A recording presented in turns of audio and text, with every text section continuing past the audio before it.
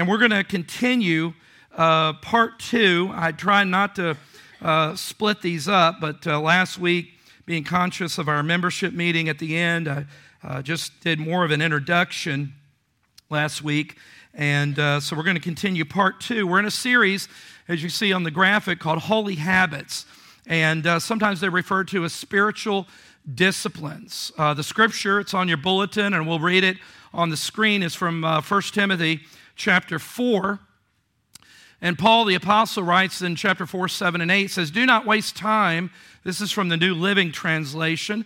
"Do not waste time arguing over godless ideas or old wives' tales." And he said, "Instead, train or discipline." Remember, that's the word from the Greek that we get the word gymnasium, which has to do with working out. It shows effort. Train yourself or discipline yourself to be godly. Verse 8. Physical training is good, right? Physical training is good. All could use more physical training. But training for what? Godliness is much better. And this is what's so cool. Promising benefits in this life and the life to come. Very few things do you get the benefits of here and the future. Right now counts forever. And so we've looked at Bible intake. That was the first one that we did. And we looked at prayer, and we looked at stewardship of life. We talked about time and money and our discipline in those areas. And this morning we're going to continue part 2 in looking at worship, talking about worship. And this is a continuation from last week. A lot of things were said when we introduced that, and of course all of our teachings are online, so you can go to our website, hisgrace.com, and find those. By the way, if you're an iTunes person, you can do the podcast and find Grace Church Lakeland and subscribe that way. And that way they're put in your podcast app every time that they're every week. But worshiping as a spiritual discipline, and we're not really going to talk so much about the public worship, the gathering. That's what we're doing. That's, as Austin said, that's what we refer to as celebration. We're celebrating Christ as one of our 3 C's in our vision statement. But I really want to focus again on worship as a personal matter, as a discipline, as a habit that we should be engaged in. Not just what we do corporately and publicly, but what we do personally. Worship in the Bible, from Genesis to Revelation, it's all through the Word of God. Worship is a theme. And again, you cannot worship God if you do not know God. If worshiping God is encountering God, and you've never had an encounter where you have a relationship with Him through His Son, Jesus Christ, then you cannot worship Him. A lot of people know about God, have a lot of opinions about God, a lot of theories, a lot of religious ideologies, but we're not here just to know about Him, but He calls us to know Him in relationship. And you gotta have knowledge, right? Knowledge is important, but again, the knowledge scripturally is to build our relationship. So when we talk about worship, we're talking about a relationship with our Creator. God created us in the very beginning. He created humankind to have relationship. He didn't create humans, Adam and Eve, the first man and first woman. He did not create them because He was lonely. How many of you know God is not lonely? There is pure satisfaction in the triune Godhead, all right? He is not lonely, and He didn't need some friends, so He made Adam and Eve, all right? But He desires relationship. He desires, as He created man and woman, He desired to make us in His image. And so worship really fundamentally, and this is just a little bit of something I said last week, is our response to God, what God's revelation, not the book of Revelation, but whom God has revealed Himself. It's our response to who He is and what He has done. Today we took of the Lord's table, even though there wasn't a literal table, we for communion, but that was a response of worship to what God has done in Christ. Do this in remembrance of me, Jesus told His disciples.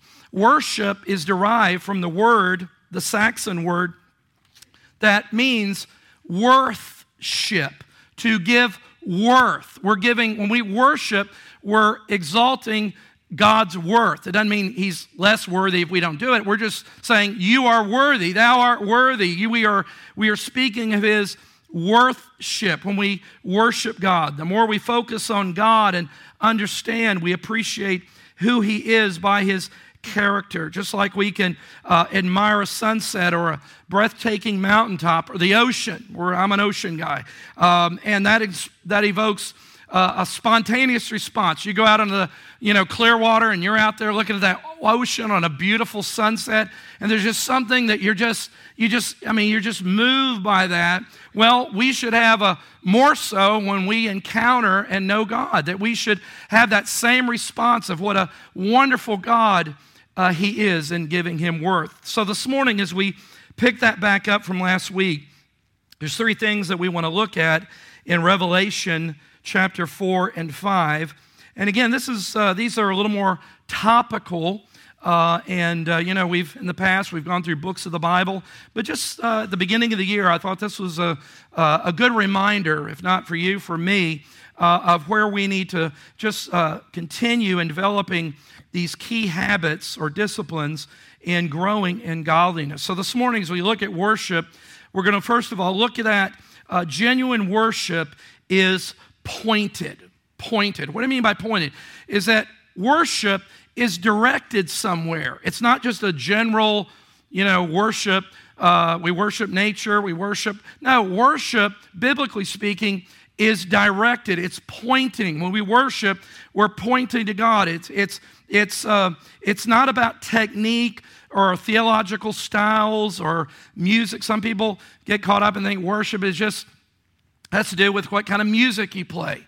Well, that's a component of it, but we're talking about that worship fundamentally, could say it this way, is theological in nature. Now, sometimes people hear the word theology and they check out, I don't want theology, just give me Jesus. Well, your theology will determine what kind of Jesus you have, all right? So theology is what you believe about God. And I believe this, that those who know him best worship him the most.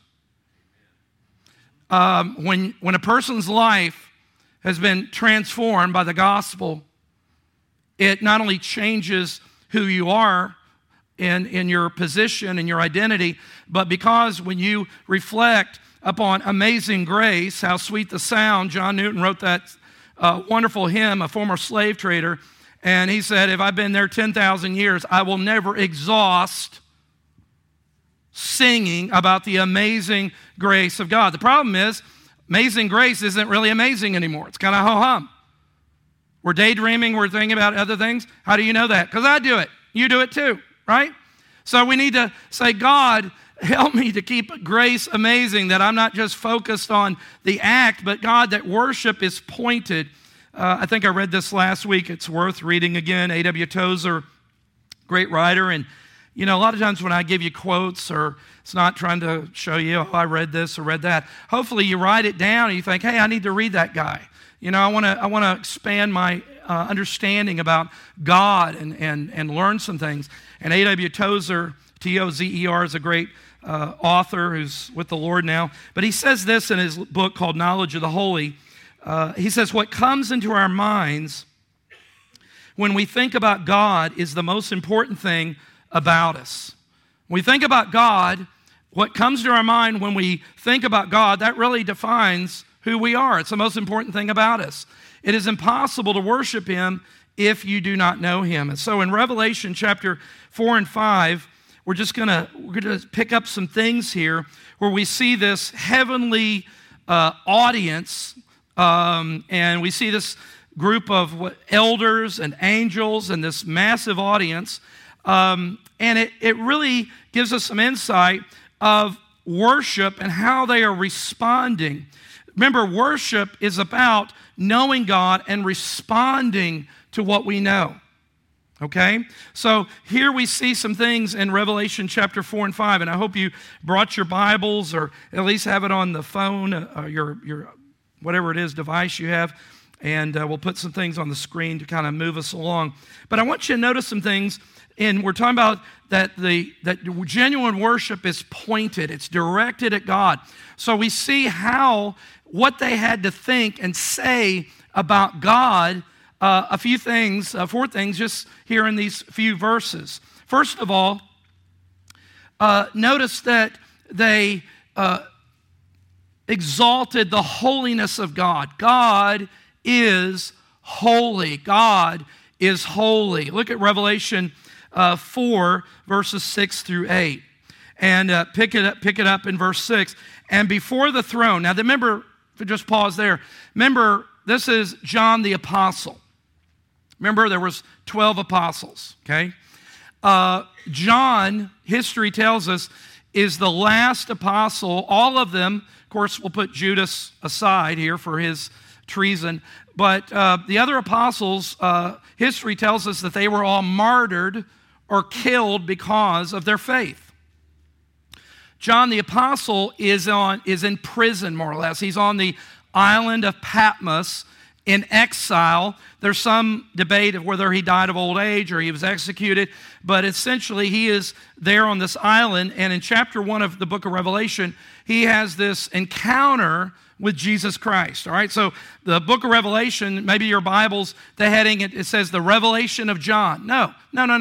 It's the revelation of Jesus Christ.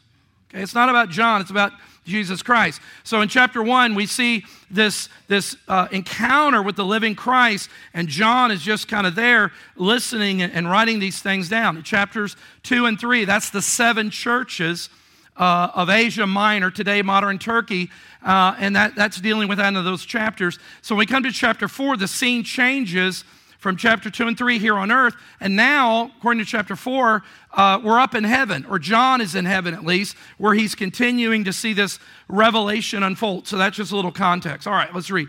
And before the throne, there was, as it were, a sea of glass. John is recording this, seeing this, like crystal. And around the throne, on each side of the throne, are 4 living creatures full of eyes in front and behind. The first living creature like a lion, the second living creature like an ox, the third living creature with the face of a man, and the fourth living creature like an eagle in flight. Some interpret that as representative of the 4 Gospels. Again, another time, another sermon. Verse 8, and the 4 living creatures, each of them with 6 wings. Does that remind you of something in the Old Testament? Isaiah 6, okay? And the 4 living creatures, each of them had 6 wings, are full of eyes all around and within, day and night. Look at this. They never cease to say what? Holy, holy, holy is the Lord God Almighty, who was and is to come. Anytime you see repetition in the Bible, that should cue you that this is really a big deal. Remember, Jesus said, truly, truly, or Old King James said, verily, verily, which really in the Greek is amen, amen. At the beginning, he's affirming his own statements. Why? Because he has the authority to do that. Hello, right? And so, anytime you see something repeated, repetition, it's kind of bold print, above the fold, neon lights, pay attention, this is a big deal. So what does that tell you about the holiness of God? It's a big deal. God is never referred to as love, love, love, mercy, mercy, mercy. But the holiness of God, if you could say, what is the most essential or important, and I don't even like those words, attribute, but everything flows from His holiness, His separateness. What are they saying about God? That He is holy, He is set apart, He is not like us. Sometimes that's referred to as that He is transcendent, He is pure, He is separate from His creation. So this worship, they're worshiping a God who is holy. The holiness of God. That's an important thing for us to keep in mind when we think about worship. Notice, secondly, in verse 8, they worship a God who is sovereign. Worship a God who is sovereign. In verse 8, it says that holy, holy, holy is the Lord God Almighty, the Lord God Almighty. His sovereignty.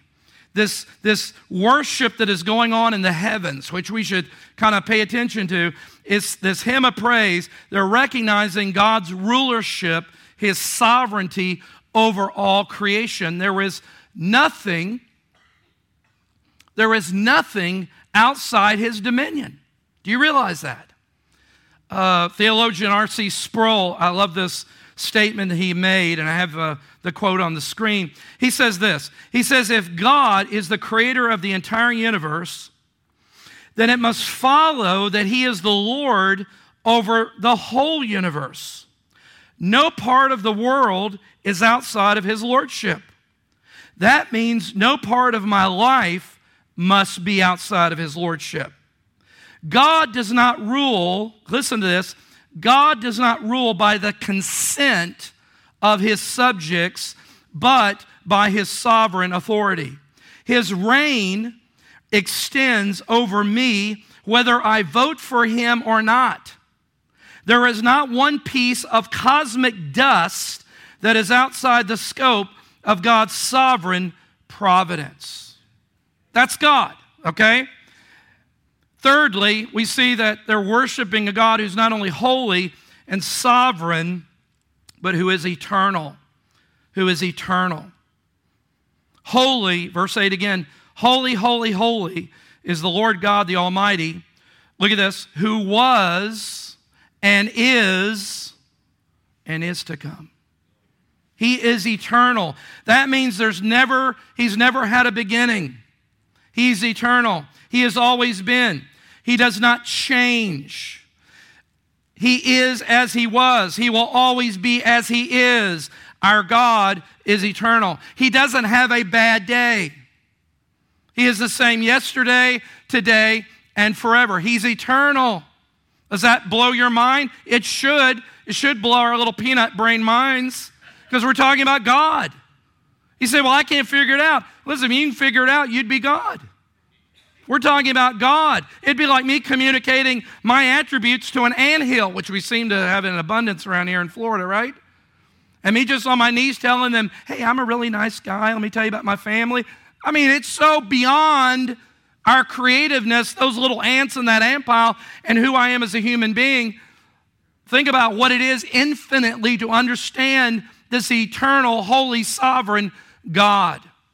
Why are we saying these things? One, because it's in the Bible, but secondly, it should be the engine that motivates your worship, not how good the worship team did today. If you're in here kind of, it's worth it. They didn't sing my favorite songs. It was too loud. It wasn't loud enough. Blah, blah, blah, blah, blah. Right? We do that, don't we? You should come in here so full of who God is. It doesn't matter if they're up here with a banjo. All right, not a banjo. I'm not sure that's even humanly possible. Don't anybody get any ideas here?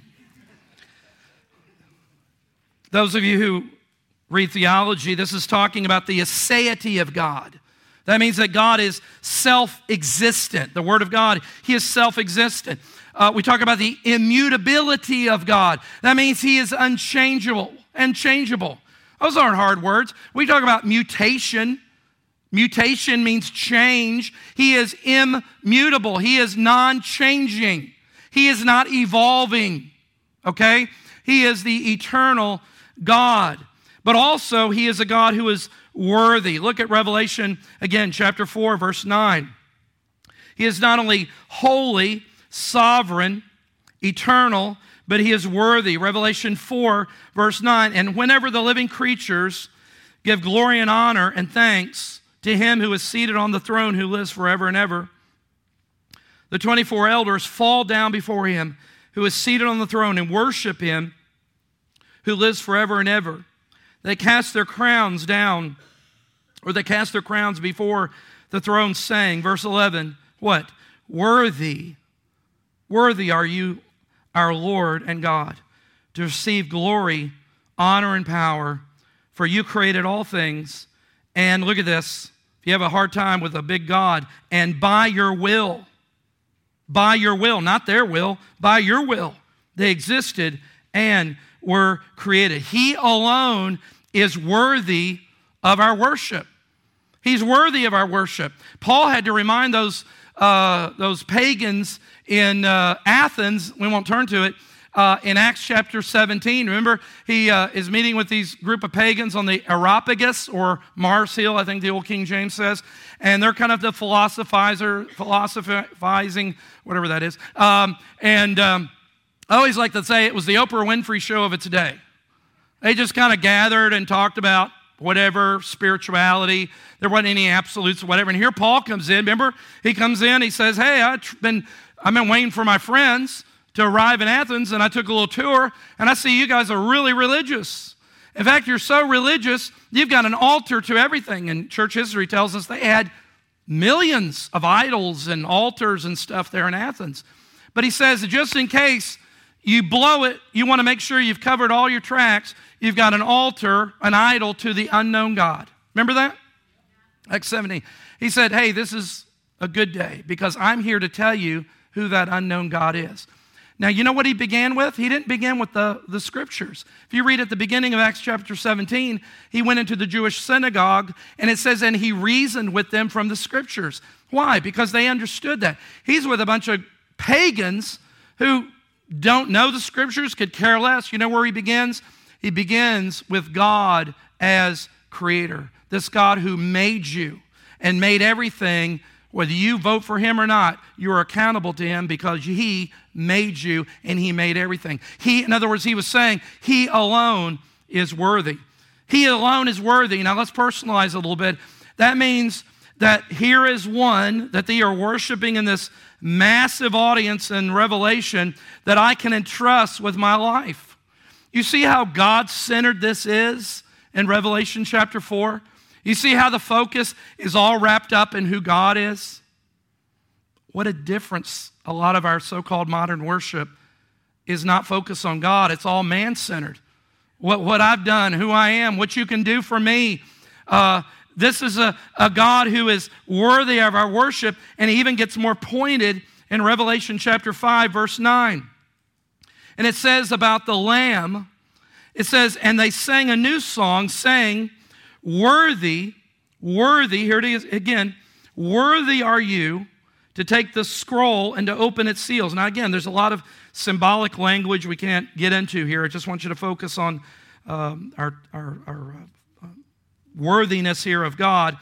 It says, worthy are you to take the scroll and to open its seals, for you were slain, obviously talking about Christ, and by your blood you ransomed people. That means Jesus actually accomplished something on the cross. It wasn't a fool's errand. He actually secured the salvation of those that the Father had given him in eternity past. You actually ransomed people for God. You accomplished something from where? Every tribe and language and people and nation. Something actually was accomplished on the cross. It wasn't potential, it was actual salvation that Jesus secured there.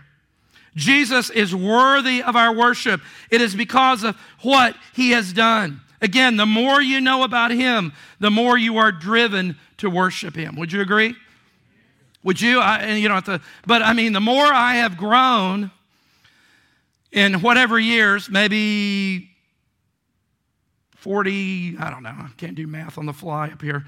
My wife will tell you that. I'm not going to tell that story, all right? Now I don't even know what I was going to say, all right? Must not have been important. Those who know him best worship him most. What I started to say is since the Lord saved me at 10 years of age, 48 years ago, First Baptist Church, Corpus Christi, Texas, Dr. Vernon O. Elmore asked a bunch of kids at a vacation Bible school the last day, shared the gospel. If anybody wants to receive Jesus in their heart, stay afterwards. Everybody went to their class, and I was one, I don't know, a handful. I don't remember how many were there. Did I really understand everything? No, but I just knew that I wanted what he was talking about. And God saved me that day. I really believe that. And I have grown, hopefully like you have, in who and my understanding of God. And that has not only grown in my knowledge and understanding, but in my worship of this God.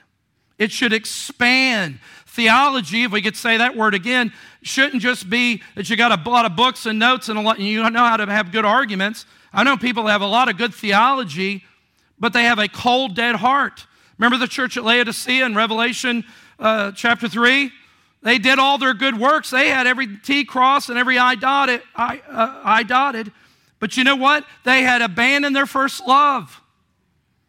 And so if theology and the study of God does not motivate passion to worship Him, something's wrong. And a lot of times it's not the theology, it's our hearts that are not connecting with this God that we want to know so much about. So not only is worship pointed, it's directed, but notice it is personal. Personal. Romans 12:1. Now this is obviously out of Revelation, but Paul said, I appeal to you therefore, brothers, by the mercies of God, to present your bodies as a living sacrifice, holy and acceptable to God, which is your spiritual worship. So worship isn't just the theoretical, okay? It involves in who we are and who I am. Actual platitudes. I'm not detached. I'm personally involved here. And we see this also in Revelation 4 and 5. Remember in chapter 4, verse 1, to be on the screen, remember where this is taking place. It is taking place where? On earth or in heaven, right? John is having this vision. He's now up in heaven. Into chapter 3, he's seeing this vision, what's going on the earth. But now he's in the heavens. And all that's taking place, he's seeing all this going on here. And so he said, after this, and behold, a door standing open in heaven. And the first voice which I heard speaking to me like a trumpet said, come up here and I will show you what must take place after this. And when you go up there in verse 4, you see, and around the throne were 24 thrones, okay, around the throne of Christ, around the authority of the Godhead. Around this throne are 24 thrones, and seated on the thrones were 24 elders, clothed in white garments. White garments are symbolic of righteousness, symbolic of holiness.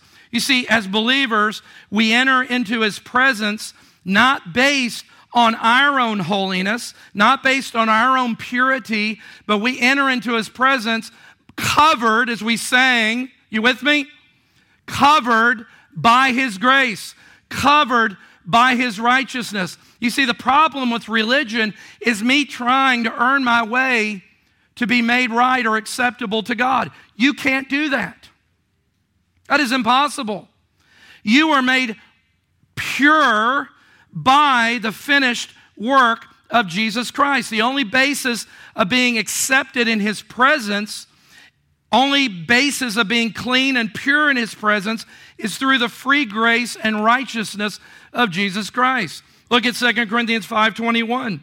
For our sake, God made Him to be sin, who knew no sin. Look at this. So that in Him, say in Him, in Christ, we might become the righteousness of God. How can I worship God in this holiness? Through Christ. Through the finished work of Christ that I receive freely. Paul hit it on the head in Philippians 3. Remember, he said, indeed, I count everything as loss because of the surpassing worth of knowing Christ Jesus my Lord. For His sake, I have suffered the loss of all things and count them as rubbish. Look that up in the Greek sometime. I can't repeat it here. But if you want to know how strong Paul considered that, I heard Elliot laugh over there because he knows Greek and he knows what I'm talking about. It's a very strong word. I count it all as rubbish, garbage, in order that I might gain Christ. Verse 9, and look at this. We're talking about the righteousness, the purity that I only receive in Christ, to enter into His presence to worship Him, that I may be found in Him, not having a righteousness of my own that comes from the law, but that which comes through what? Faith in Christ, the righteousness from God that depends on faith. We are pure because of Christ. And this doesn't motivate pride. You know what this should produce in us?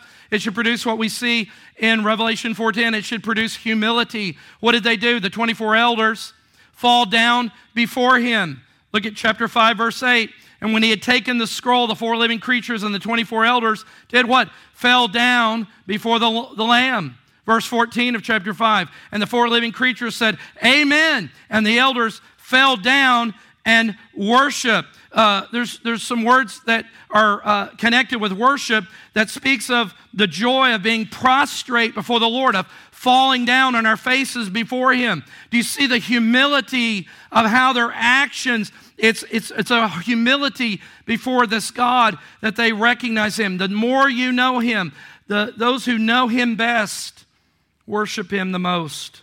Unless you know Him, you do not see how this response of His grace should produce humility. This isn't a pride thing. People think, some people say, oh, you Christians are so sure. That's very prideful. No, I'm sure because Jesus' finished work was sure. I have no doubts in what He did. Oh, I have a lot of doubts in me. But when I start to doubt, prone to wonder, as the old hymn says, come thou fount of every blessing, prone to wonder, Lord, I feel it, prone to leave the God I love. When that starts to happen, and I think, well, maybe I'm not a Christian today. Maybe He doesn't love me. Listen, you know where my refuge is? My refuge is to retreat to the cross. My refuge is to fall into the cross and the surety of what Jesus Christ has done. My assurance is what Christ has done, not how well I performed today. And that produces a humility. God, I am thankful for your grace. I'm thankful for your mercy. And in verse 10, we see an act of surrender. Notice again, we're just going through these personal responses. We're not talking about technique. We're just showing heart response attitude towards God and who He is. Verse 10, it says, the 24 elders fall down before Him who is seated on the throne, and they worship Him who lives forever and ever. Look at this. And what did they do with their crowns? And can't get into crowns, but the Bible talks about believers receiving rewards on the day of judgment. We are not judged because of our sin. Guess where that was judged? At the cross. And really, this is just a piece of aesthetic. I'm just saying the cross. We're not going to worry about being judged in that final day for our sins. Why? Because my sins were judged already in Christ, past tense. But there is a judgment the believer will undergo, and there will be rewards for the works that we have done as believers. For you have been saved by grace, right? That is not of yourselves. You are His workmanship, created in Christ Jesus unto good works, which He prepared beforehand, before you even existed. He already had a plan for your life and the works that you should walk in them. And there's this surrender. What do they do with these crowns that represent some type of reward? They cast their crowns before the throne. I said, we surrender even what you've given us in this humility and this surrender, as if they're saying everything that we have, everything we possess, our possession, our position, we lay it all at the feet of God. We surrender to you. You see what you see here? Again, not talking about techniques. All right, you worship, adoration, confess. Here's a little order of how to go through worship. We're not talking about that. We're just talking about a heart, because Jesus says, where your treasure is, that is where your heart will be. And if your treasure is in Him, guess what? That's where your heart, and it will be seen. God, help me to treasure you more. And what does that produce? Revelation 5:9. Talking about the personalness. This is action. It produces praise. It says they sang a new song. They praised God. They said, worthy are you to take the scroll and open its seals, for you were slain, Jesus. By your blood, you ransomed the people from every tribe, language, and nation. They sang. What did they do? They sang a new song. They gave praise to God. Not only is this worship that we need to be more habitual in pursuing, is God-centered and pointed. It's personal. It's something I do. I respond. But let's give some practical thoughts here. It's something we actually do. In Revelation 5, talking about some practicality, verse 11 and 12, John says, then I looked and I heard around the throne and the living creatures and the elders the voice of many angels, numbering myriads of myriads and thousands of thousands. The ESV Study Bible says hundreds of millions. Anytime you see the Bible use a number, it's a lot of people. Listen to what these elders, and by the way, we don't really know for sure these 24 elders, but they are representative above their peers in some type of authority because they're obviously, because it says, on thrones around the throne. And the 24, most people consider, well, they're 12 representing the 12 tribes of Israel and 12 representing the 12 apostles as the 24. But I'll leave that to other people another time. But look at verse 12. These elders, what do they say? Worthy is the Lamb who was slain. And you could take these attributes to receive power. You could just talk about praise God for his power and wealth and wisdom and might and honor and glory and blessing. Do you see? They're actually walking through these attributes and these words of praise as they give God practical worship. They're actually cultivating and doing this in heaven. Listen, heaven won't be like anything we've ever experienced here. And if your concept of heaven is an eternal gospel music concert, my friend, well, I probably shouldn't have gone there. Listen, the worship will be perfect. It will be perfect. Why? Because Jesus is perfect. He will be at the center of our worship. It will be perfect, and we will be perfect. Why? Because our perfection is in Him. And our worship will be perfected forever and ever in Him. And I don't understand it, but I know that for whatever we will be eternally satisfied. We will never get tired of the presence of Christ. Some of you are looking at your watches and looking at the clock. And I'm sorry to say, that's just the way life is on earth. You got to listen to somebody like me ramble on until I finish. All right? But heaven, there won't be checking watches or clocks. Why? Because it'll just be in the presence of Christ. Can't we understand that? I don't think we can totally grasp it.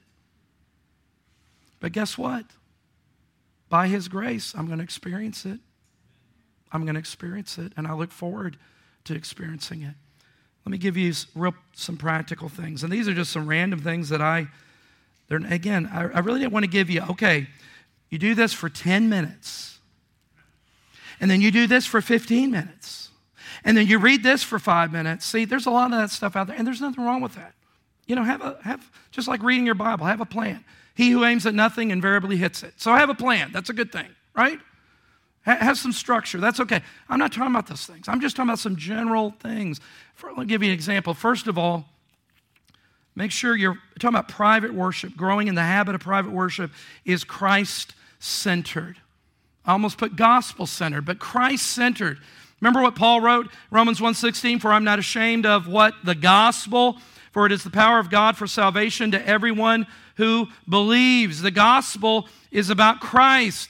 So whatever you're doing in your personal worship, if your personal worship is not acknowledging the merits of Christ and what He has done on our behalf, that the work of Christ, where He atoned for my sin, where He satisfied the wrath of God because of His death and because of His blood, that I come into His gates with thanksgiving, that through Him I have access, Ephesians chapter 2:18. It must be saturated in Christ.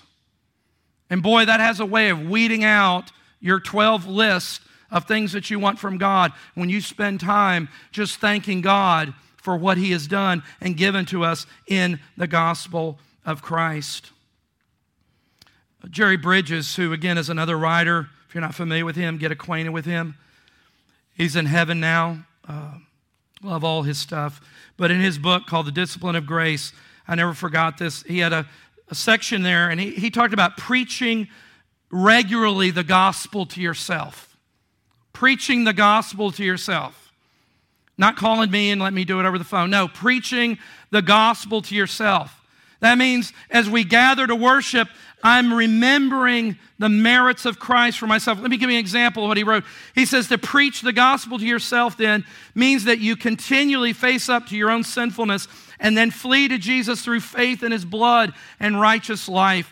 It means that you appropriate again by faith the fact that Jesus alone fully satisfied the law of God, that he is your propitiation, the satisfaction of sin, and that God's holy wrath is no longer directed towards you. That's the gospel. To preach the gospel to yourself means that you take a face value the precious words of Romans 4:7-8. Blessed are they whose transgressions are forgiven and whose sins are covered. Blessed is the one whose sin the Lord will never count against him. Preach the gospel to yourself. It means that you believe on the testimony of God, that therefore now there is no condemnation to those who are in Christ Jesus, Romans 8:1. It means that you believe that Christ redeemed you from the curse of the law by becoming himself a curse for you. For it is written, everyone is cursed who is hung on a tree. It means that you believe that he forgave you of all your sins and now presents you holy in his sight, without blemish and free from accusation. It means being Christ-centered. As we worship, we're worshiping what Christ has done for me. And you begin to do that, you're not going to be looking at your watch. You're not going to be worried whether you turn the dishwasher on or off or not. Or remember to call the insurance guy back. I mean, you're going to be so enraptured. Will it be like Revelation 4 and 5? No. But you know what? We can start tasting a little bit of the future if we will just apply ourselves and make sure, however you do your personal worship, that it is saturated in Christ Jesus. Notice also, delight in the Lord. Delight in the Lord. You know, John Piper's famous statement, God is most glorified. God is most glorified in us. God is most glorified in us when we are most satisfied in him. To delight in the Lord. We delight in God. We take joy in God. That means we turn our back on all the sounds and sirens of everything that's competing for our affections, because our delight. Why do we obey? Why do we say no to sin? Why do we say no to temptation? All those things. It's because we're just, here's my list. I can't do this and I'm trying really hard. No, it's because I delight. Why am I faithful to my wife? Because I delight in her. How much more should I delight in God as a recipient of this amazing grace?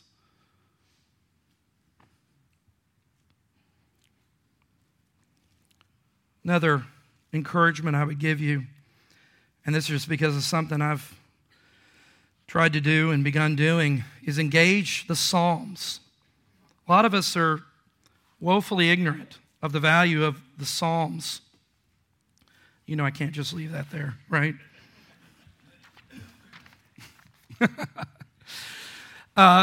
Engage the Psalms. You realize the Psalms was the worship book of Jesus. You realize that the church, the Jews, our heritage, the Psalms is a built-in worship book. And there are so many, and on the website, if you haven't visited there, on the church website, there's a heading up there. It says Holy Habits Resources. And I've been putting links and different things for each of these that we've covered.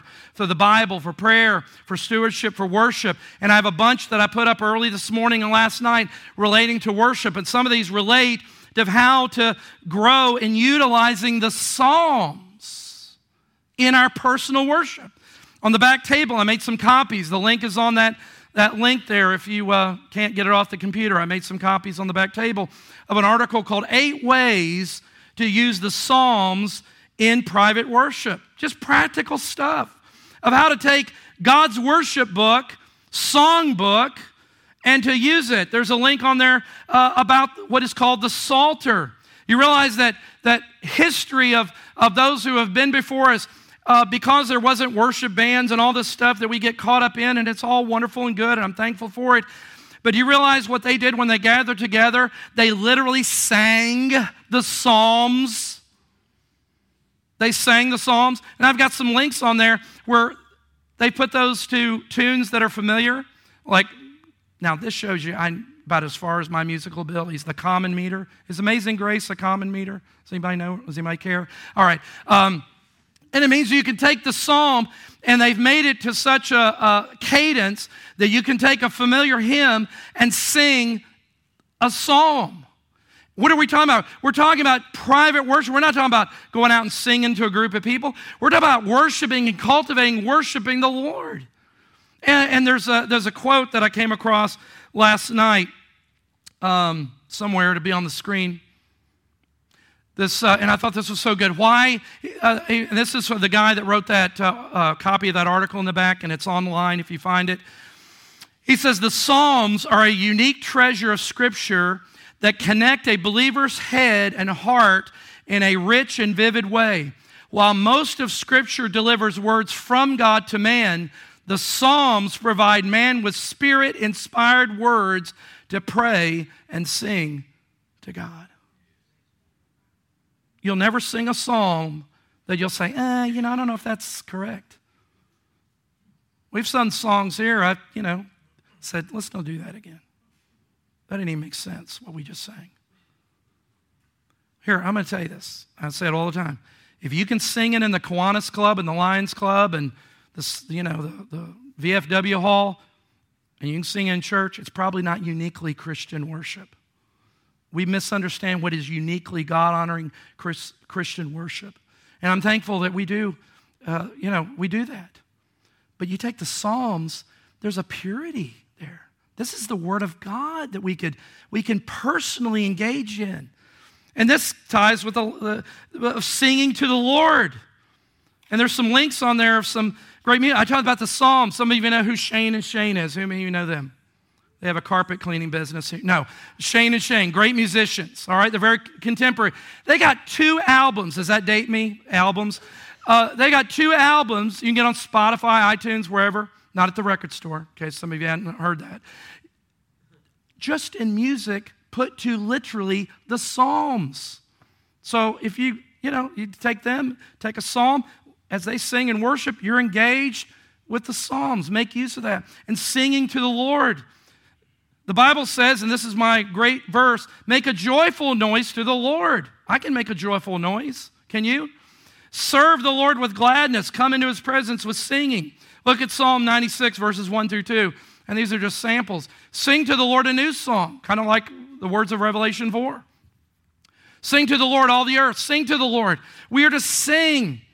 Have any of you ever been into a Church of Christ congregation? Okay. Now, they have some doctrinal things I would dispute, okay, but consider them in the fold of generally evangelicals. They may not consider me, but we'll figure that out later. But I remember when I was in Arizona, there was a large Church of Christ congregation down the street from my mother. And one day I thought, I've never been there, and I'm going to go down there. And this particular Church of Christ, not all of them are like this, but traditionally, they do not have musical instruments. People sing a cappella. The congregation sings. Let me tell you something. I was really moved by that. To hear voices lifting up and singing with heart and passion without a guitar or drums or anything. What does that tell you? We don't need it. It's blessing. Read Psalm 150. It's in the Bible, all right? Okay? I'm not this anti-instrument. But I'm just saying we're talking about for worship. If you need to turn the lights out in a fog machine before you can encounter with God, come on, get a grip. Get in the Psalms. Get engaged with God. You don't need any of that stuff. You can just get yourself with God and engage with Him and sing. Lift your voice to the Lord. Sing to the Lord. And the last is, again, these are just principles. Give thanks. Give thanks. Psalm 95, verse 2 says, let us come into His presence with what? Thanksgiving. I always say, if you can't think of anything to give thankful for, and you're sitting in a nice house with carpet and a roof over your head, and you just had a sandwich, and you still can't think of anything to give God thanks for, and you're a believer, give Him thanks that God saved you.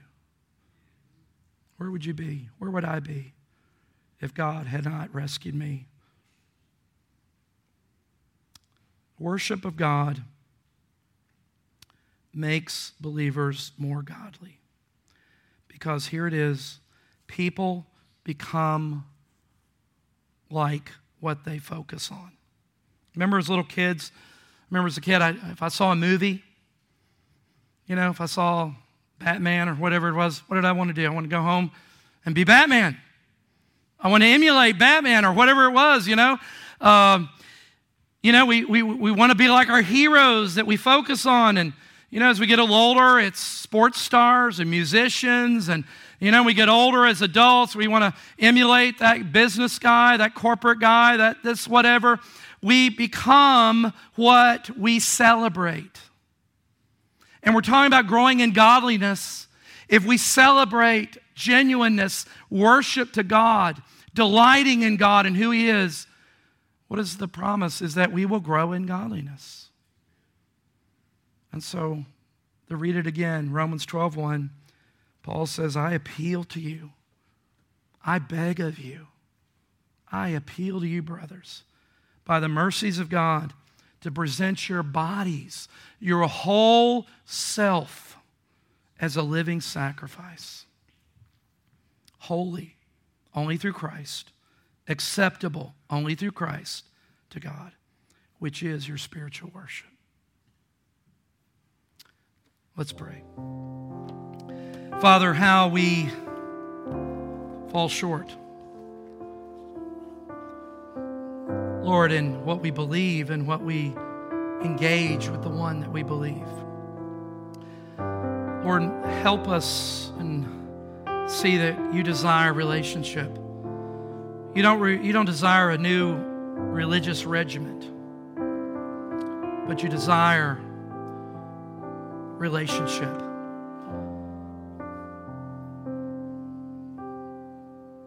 You stand at the door and knock.